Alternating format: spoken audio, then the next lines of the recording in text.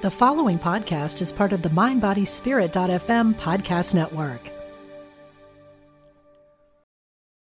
Welcome to the Miracle of Healing, where we come together every week to discuss and discover a roadmap to healing.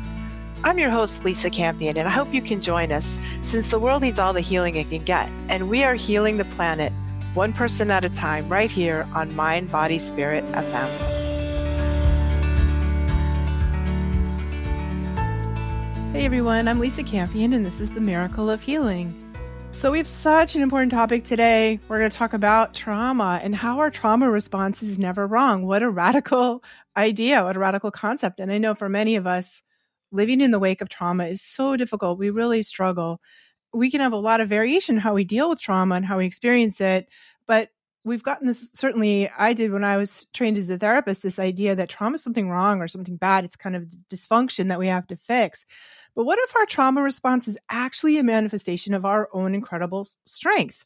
This is such a radical and healthy and beautiful concept that we have today. Dr. Mary Catherine McDonald, she is one of the foremost authorities on trauma psychology today. We are going to discuss the possibility that our traumatic experiences reveal that we can be bent, we can be dented, we can be bruised, but we cannot be broken, that we are in fact unbroken. So welcome so much to the show, MC, and thank you so much for writing this book.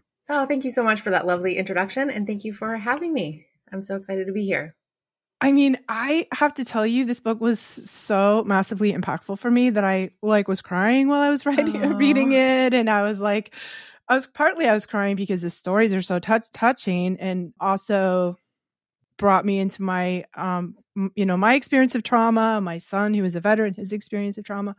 And so part of it was touching me, but part of it was just I was crying in relief that somebody actually wrote this book, that there's this other way we can, we can look at trauma and process it. And, when I was trained as a therapist, I work as an energy healer, an intuitive energy healer. I train other healers and a lot of times the people that I'm training are Reiki people, and they haven't had sort of clinical, experience. So I teach them what I learned about how to be trauma informed and how to work with clients that have trauma. And it's such an incredibly important piece. And, I think one of the things that was coming to me as I was reading your book was we all have trauma. This is a book that everyone needs to read, because we just can't find anyone that really hasn't had it.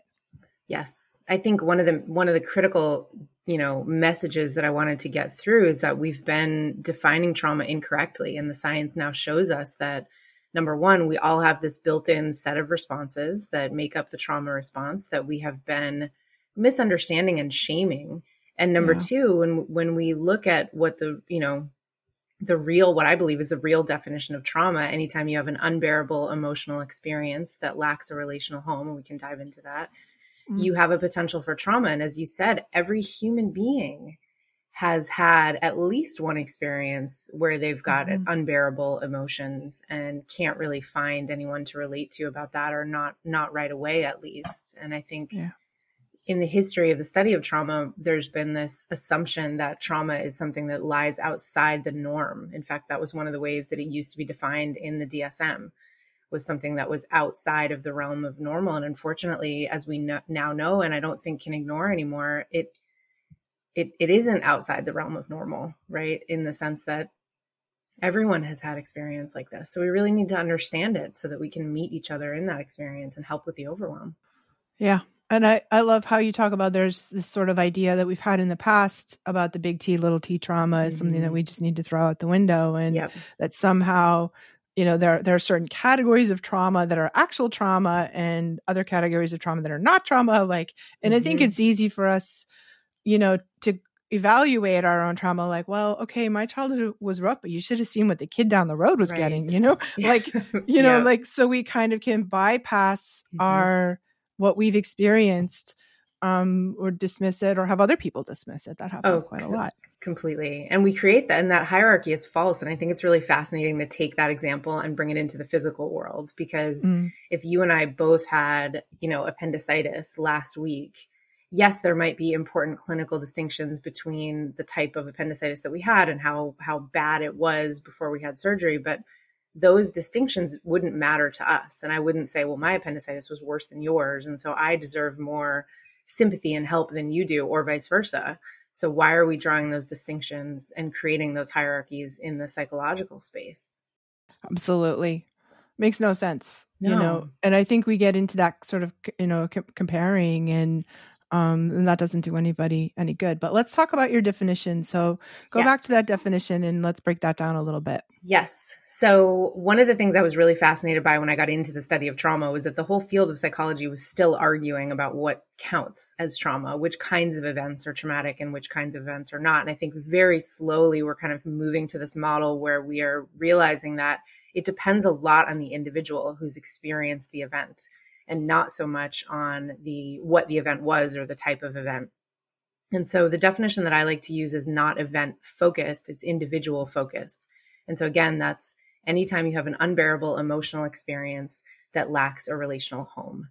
The human psychology is structured such that we have to, emotions are biological experiences, and we have to bear them and see them through in order to integrate them and find a home for them in our file room. And when our emotions are unbearable, that process gets interrupted. And then we need other people. We need a relational home or a space where someone can help us, can witness and help us bear those unbearable emotions so that we can together put them away.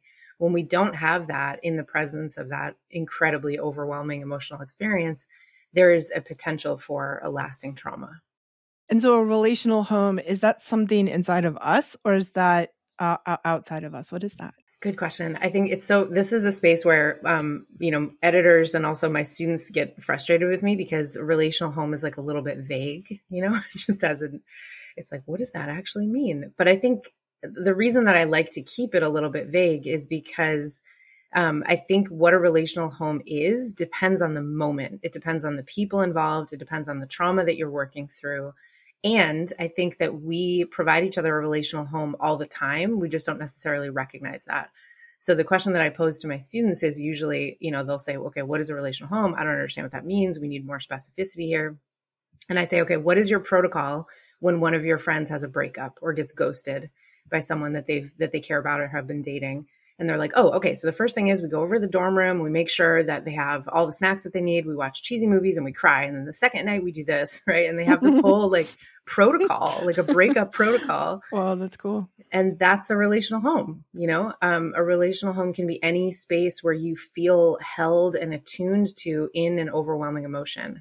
And I think the reason I don't want to lend too much specificity to that is because it can be anything. Sometimes it's like, right, when you go to Starbucks and the barista, smiles really huge at you and asks you in a really attuned way how your day is, that can feel healing.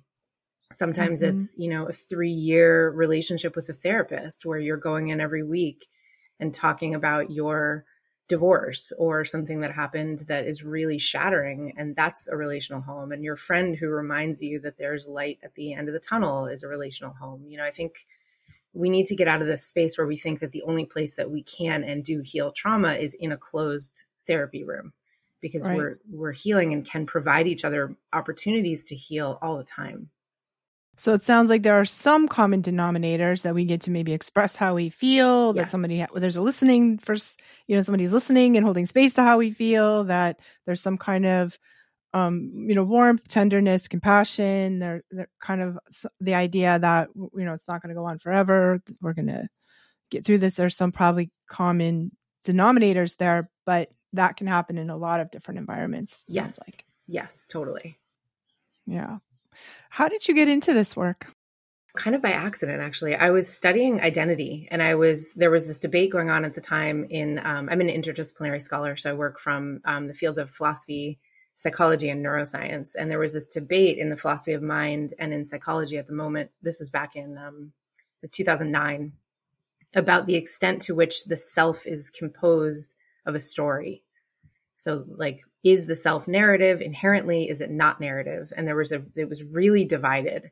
And I thought, okay, everything we do happens in story form. Everything I tell you, in order for you to understand it, everywhere I go happens in story form. We lend coherence to our lives. We tell stories all the time. That's how we cope. That's how we survive. That's how we celebrate all of these things. And so I wanted to make an argument on that side against this idea that the self is not narrative, nor should we try to make it narrative. So I actually leaned on the experience of trauma because I had had my own experiences of trauma recently.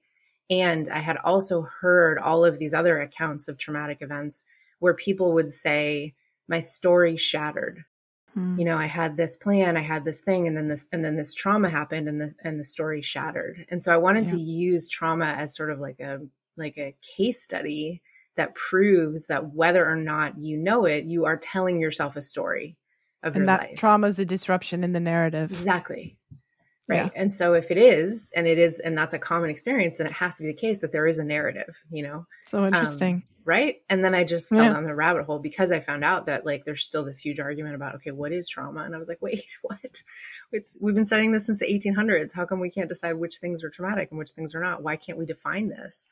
And we really have changed a lot. I mean, you know, we were talking about veterans, and I was just remembering as I was reading your book that, you know, back in World War I and before that, if you were a deserter, if you suffered from shell shock, they would take you out the back and shoot you. Yeah. You was like death by firing squad. Yeah. You know, like for being a coward or being a traitor, like, it's like, wow, like, you know, such a lack of understanding on what shell shock was and, you know, what PTSD for veterans is, and so lacking in compassion and kindness. It's even just horrific to even think about it, but it is. So it's really changed a lot since then, thankfully. Yes. Yeah. And maybe we still have a lot more work to do here. Clearly. Yeah, we do. Yes, totally. I think, you know, speaking of veterans, there's this book called Hysterical Disorders of Warfare by Louis Yealand. And he talks about how he's trying to cure these soldiers of shell shock. And what he is doing is torture. He's using shock therapy and literally torturing these veterans to try to shake them out of their shell shock. And nowhere in the book, not once, is there like even the tiniest shred of like, maybe we're making it worse for them.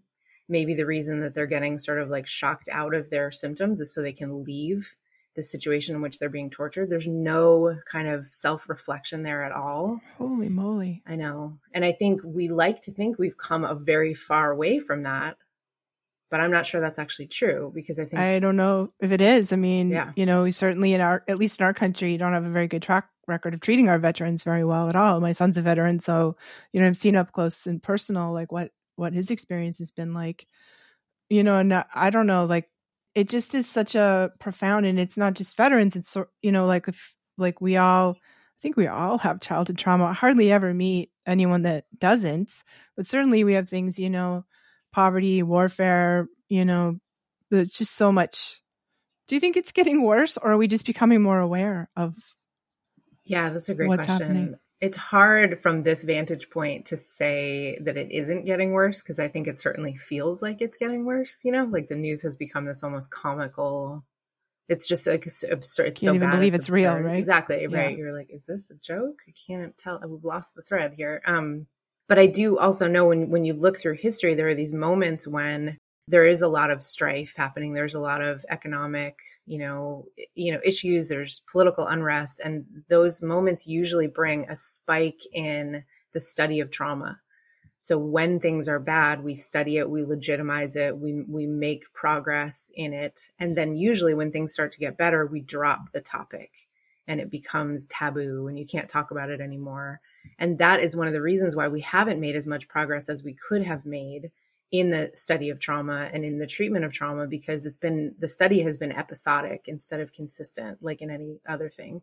And so one of my concerns as a trauma researcher is that we are in this huge moment where everyone is talking about it. And so we have this chance to make it better. We have a chance to get healthier and understand this and really refine and hone our treatment modalities clinically, and also refine our story societally.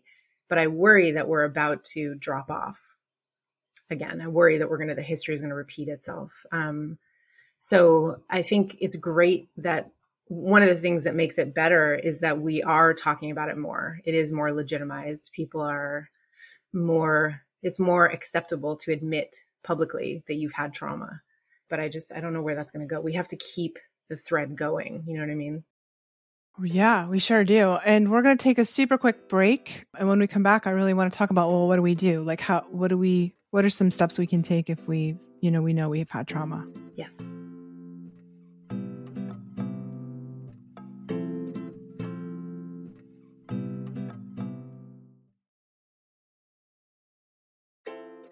So we are here talking with Dr. Mary Catherine McDonald about her amazing book, Unbroken, The Trauma Response is Never Wrong. So what do we do when we've had trauma? Like what are some steps that we can take, once we've identified that's something that we experienced? So I think the first step that's really critical is that we kind of put down the shame and the blame. And because I think the first place that people typically go is, okay, I'm having this trauma response. So I had a bad thing happen. Now I'm having all these symptoms. Therefore, I'm broken. Right. And when you start there, healing is impossible because you have labeled yourself broken. You are calling what are very normal and adaptive biological processes, you're deeming them to be pathologies. You're saying that this is proof that I'm broken. And it's actually the opposite. When you try to heal with that amount of shame, it's like trying to walk up a mountain with like a car strapped to your ankle. You can try and really push, but you're not going to get very far. So I think the first step is to recognize that the symptoms are proof that something happened to you and that something needs to be integrated. That's it.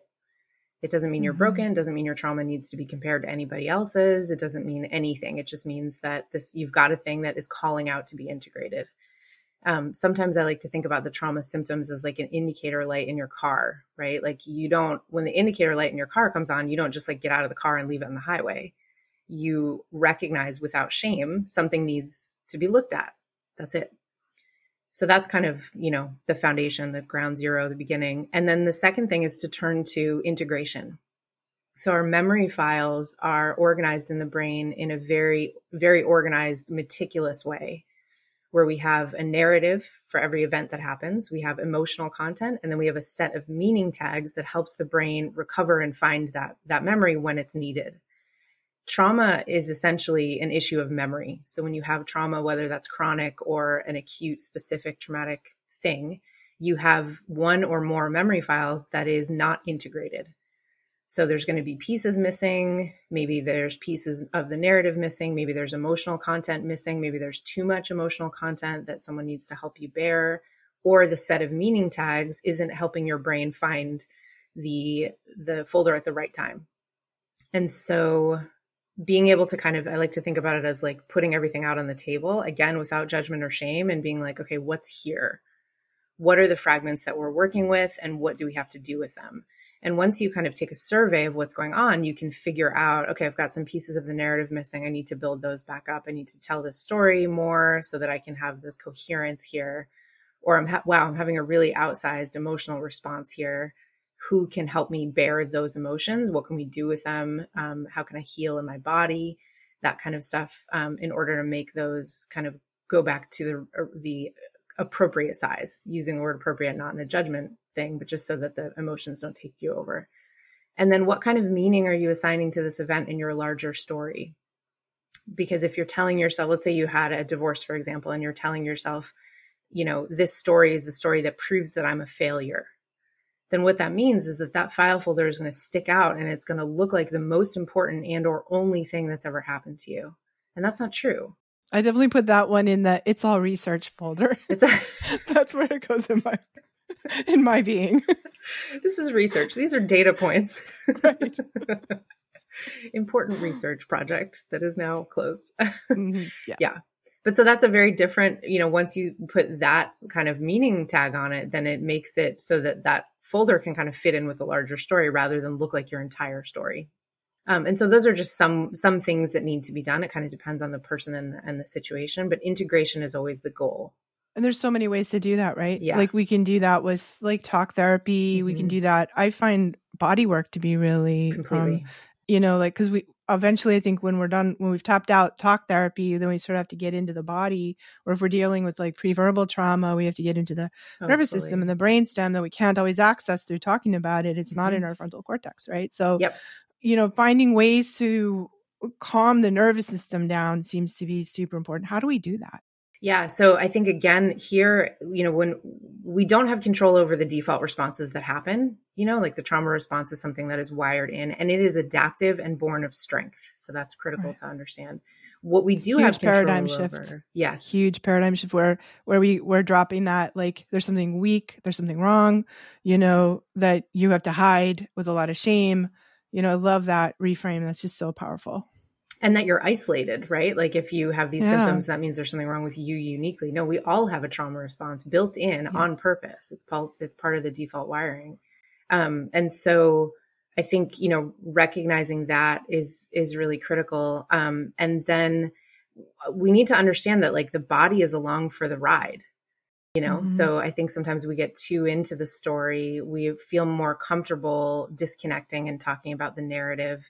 But we need to understand that the body is involved, and that also, even though we don't have control over the default responses, we have a lot more control over our nervous system than we think. So if we can start looking at our body as a barometer that's giving you data all the time, every moment, and tune into that channel rather than trying to manage it or turn it off, then we can understand how our nervous systems work, what they are telling us, and then how to intervene. So one of my favorite things about the book is that at the end of every chapter, I was able to put tools. And so there's some tools for regulating your nervous system that I think everyone should have. I don't know why this isn't in the curriculum yet. I know. Everyone should have it. Right? Of like, really simple grounding exercises. Like if you're feeling really overwhelmed, lying down on the floor and feeling into the solidity around you and letting your body have that experience of feeling safe and grounded and stable. Even just for 30 seconds can help you reset your nervous system, or doing a couple of breathing exercises where you are pushing breath into your diaphragm and then against the vagus nerve, which happens to turn on the rest and digest part of your nervous system. These little tiny tools, I think sometimes feel like they're not going to be enough to handle trauma, but they are. Every time we can engage in them, we help our body feel safe in the world, which is a critical part of trauma healing. Yeah. I love the 4-2-8 breathing pattern. That always works for me. Inhaling 4, holding for 2, exhaling for 8. And that's a vagus nerve reset, I think. Yes. Yep. Totally. Especially if you make sure that the breath is going into kind of the center of your belly, because then again, it's pushing against the diaphragm. So the vagus nerve is named vagus just because that's the Latin word for wandering. It's the largest nerve in your body. It wanders all over your body and it touches all of your internal organs, and it's responsible for whether you're activated in sympathetic nervous system response or kind of deactivated in rest and digest, parasympathetic nervous response.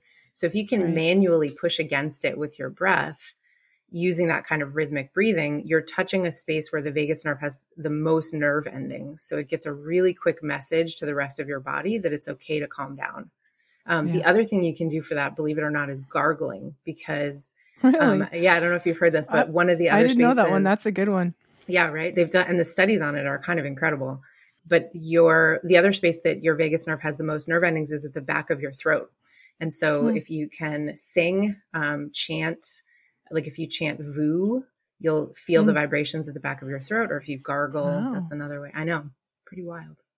Yeah. I mean, there's a lot of this, and, energy healers and yoga people and stuff have known a lot about how to reset the vagus nerve. And totally. And to me, there's always a distinction between vagus nerve and adrenal like push, you know what I mean? So I think we tend to be one or the other. If you're like vagus nerve fires, it's kind of like it's sort of like fainting and vomiting is kind of like like we do that, but I tend to, that's the flight part of fight or flight, right? And the fight part is in the adrenals. That's how I experience it. I'm more of a adrenal person, so I tend to get adrenal burnout because I'm just grinding down in the adrenal glands all the time.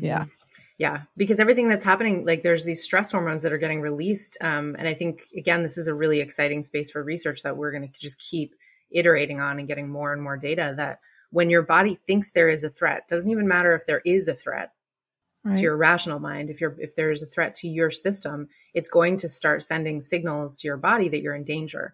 So that triggers the release of stress hormones, which totally alters your body function on every level. And so, totally crazy. And it's like, can just be on a thought that you had. 100%. Right? It's like not that's what anxiety really is. It's like that Yep. fear response, but from a Yep. thought. Yep. Or even just something Yes. that's in your sort of periphery that is a trigger that you don't even consciously recognize. I think I think we're getting the trigger conversation wrong in a lot of ways, but one of the ways we're getting it the most wrong is when we say that when we assume we have conscious awareness of all of our triggers, because we don't. They're sometimes very subterranean. And so what will happen is something enters your periphery that reminds you of a traumatic event deep in the recesses of your brain. And you have this response as if you're in danger that you can't understand because you're just sitting at work. And it's like, what happened? Yeah. I had to work through one like that had to do with the time of day and the way the light looks in the, you know what I mean? So like common. Dusk, the sort of that dusky thing. And it was so far back in my memory. It was like really pre-verbal time. And I think when we're dealing with that super early childhood stuff, we might not have conscious awareness of our triggers. Completely. And I'm so glad you brought that up, because it doesn't mean that we can't heal. I think there's this huge misconception now that if you have a traumatic symptom, you have to go diving and you have to find that memory in all of its specificity and relive it over and over in order to heal. I don't think that's helpful. I mean, does that just re-traumatize us? It does. And it's also not necessary. And we know that because there's tons of case studies of people who have trauma that is known, but they didn't experience because they had a head injury, or they were not conscious at the time, or they were too young. It was pre-verbal. And the memory, folder part of the brain isn't connected yet, essentially. And we know that we can treat from the symptom, so all you need to know is to have awareness of the symptom, and then you can treat that. You don't need to go into the back. That's super good. That's super good news. Cause I've just felt that instinctively that we don't need to. And that's why I like the breathing techniques and the body work techniques. And, sometimes even more than the talk therapy. I think there's definitely a certain amount of talk therapy we need to kind of loop in our rational mind and kind of, get our awake adult self on board with what's going on. And then maybe we switch to these other things so we can kind of clear the trauma directly out of our body without having to cough it up through our memory if we don't have to, right? Completely. Yeah. So well said. We need to think safely and we need to feel safely, right? So we need to cognitively feel safe in the world, think safe, and then feel safe in our bodies. And if we think safe, but we don't feel safe, it doesn't matter. One of the things I did was learn martial arts. So, oh yes, to overcome my trauma, I was pretty young. And I was 16 and I'm like, I want to feel safe in the world. I was 16 when I started martial arts because I didn't want to feel unsafe in the world. It was a really clear decision to me. I have an adventurous spirit. I wanted to travel and I didn't want to be afraid. So I learned martial arts so I could have a couple black belts. I love that. It was kind of like a counterphobic response. It pisses me off to be afraid. So and it worked for me. I'm not afraid. Oh, that's so empowering. Because I know I feel confident in defending myself kind of wherever I need to. And that's how I handled it. I love that. And I think this is another space. I'm so glad you brought that up too, because this is another space I think where we tend to get a little too reductive and we say, okay, the way to heal trauma is to do EMDR, which is a great modality that helps a lot of people, but there is no one single way to heal. And I think there's research coming out about dance, about rhythmic movement, about things like Tai Chi, where and yoga, where you're connecting breath with movement. All of these things help heal on a somatic bodied level. And then also you have this cognitive understanding that you're more empowered in the world. You're more steady and stable. And so I think I think that's exciting because someone could use, instead of one single modality for 4 years, someone could try 5 different things coming from a more holistic perspective. What are we doing in the mind? What are we doing in the body? How are we integrating all of these things? And then, and heal potentially not just faster, but more completely. Mm-hmm. Such a great point. I love that so much. So thank you so much for writing this book. Again, I just want to send you, I know writing a book's a huge pain in the ass. I kind of love it. No. But do you? Me too. I have a couple of books out now. My 4th is coming out in November. Oh, but I just want That's to exciting. thank you. Yeah. I just want to thank you really from the bottom of my heart for taking the time to do all the research that you've done and really switch this paradigm around and publish a book that's so readable, even though it's a tough topic. It's very accessible, your book. So it's just an absolute gift. And I was telling you before we started rolling here that I sent it to all my people. I sent it on every Facebook group that I have, and like all my students, I want everybody to read this book. To send a copy to my son. Oh, I'm so glad. Because I just think it's beautifully done and such liberating. The potential for liberation is powerful because we all have to deal with this. And if we are not dealing with it directly, chances are good we know somebody we love is, So 100%. Thank you from the bottom of my heart, really, for reading this book. Oh, thank you so much for saying that. That's so sweet. One of the things I really wanted to get across is that there's a lot of hope here. Sometimes I think we turn away from trauma, or we're like, oh, I don't want to look at that because we're afraid that all that is there is darkness. But there's a lot of hope in this field. So hope, liberation. Yeah, right? liberation. Yeah, freedom. I love that. And healing. Yes, 100%. So how do people get in touch with you, and how do they find your book? So the book is called Unbroken. The Trauma Response is Never Wrong. It is available wherever you get books, bookstores, your favorite indie, Amazon, anything like that. And you can find me on TikTok and Instagram with the same handle. It's just mc.phd. And my website is alchemycoaching.life. Thank you so much for being with us today. Thank you so much for having me. This was wonderful. Thank you. And thanks all of you guys for tuning in. I know you're just going to reach right over and hit that subscribe button so you never miss a single word of what happens on the show. If you want to find me, you can find me on my website, lisacampion.com. Stop by and visit. I work with psychics, healers, and empaths to really train them up and help you get the skills you need, because I think the world needs all the healers it can get. That's my mission in life, is to create an army of healers to go out there and save the world. So thank you for being part of our journey today here on The Miracle of Healing, where we are healing the planet one person at a time, right here on Mind, Body, Spirit FM.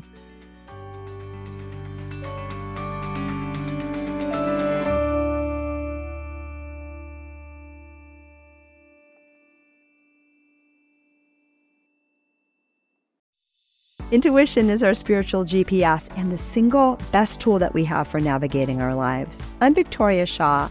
And on my Intuitive Connection podcast, I will share with you the ways to connect with your intuition and awaken the gifts of your soul. In each episode, I'll draw on my own intuitive gifts and my training as an Ivy League trained counselor and psychologist to help support you in reaching your highest potential. Start listening now on Mind, Body, Spirit FM Podcast Network or wherever you find your podcasts.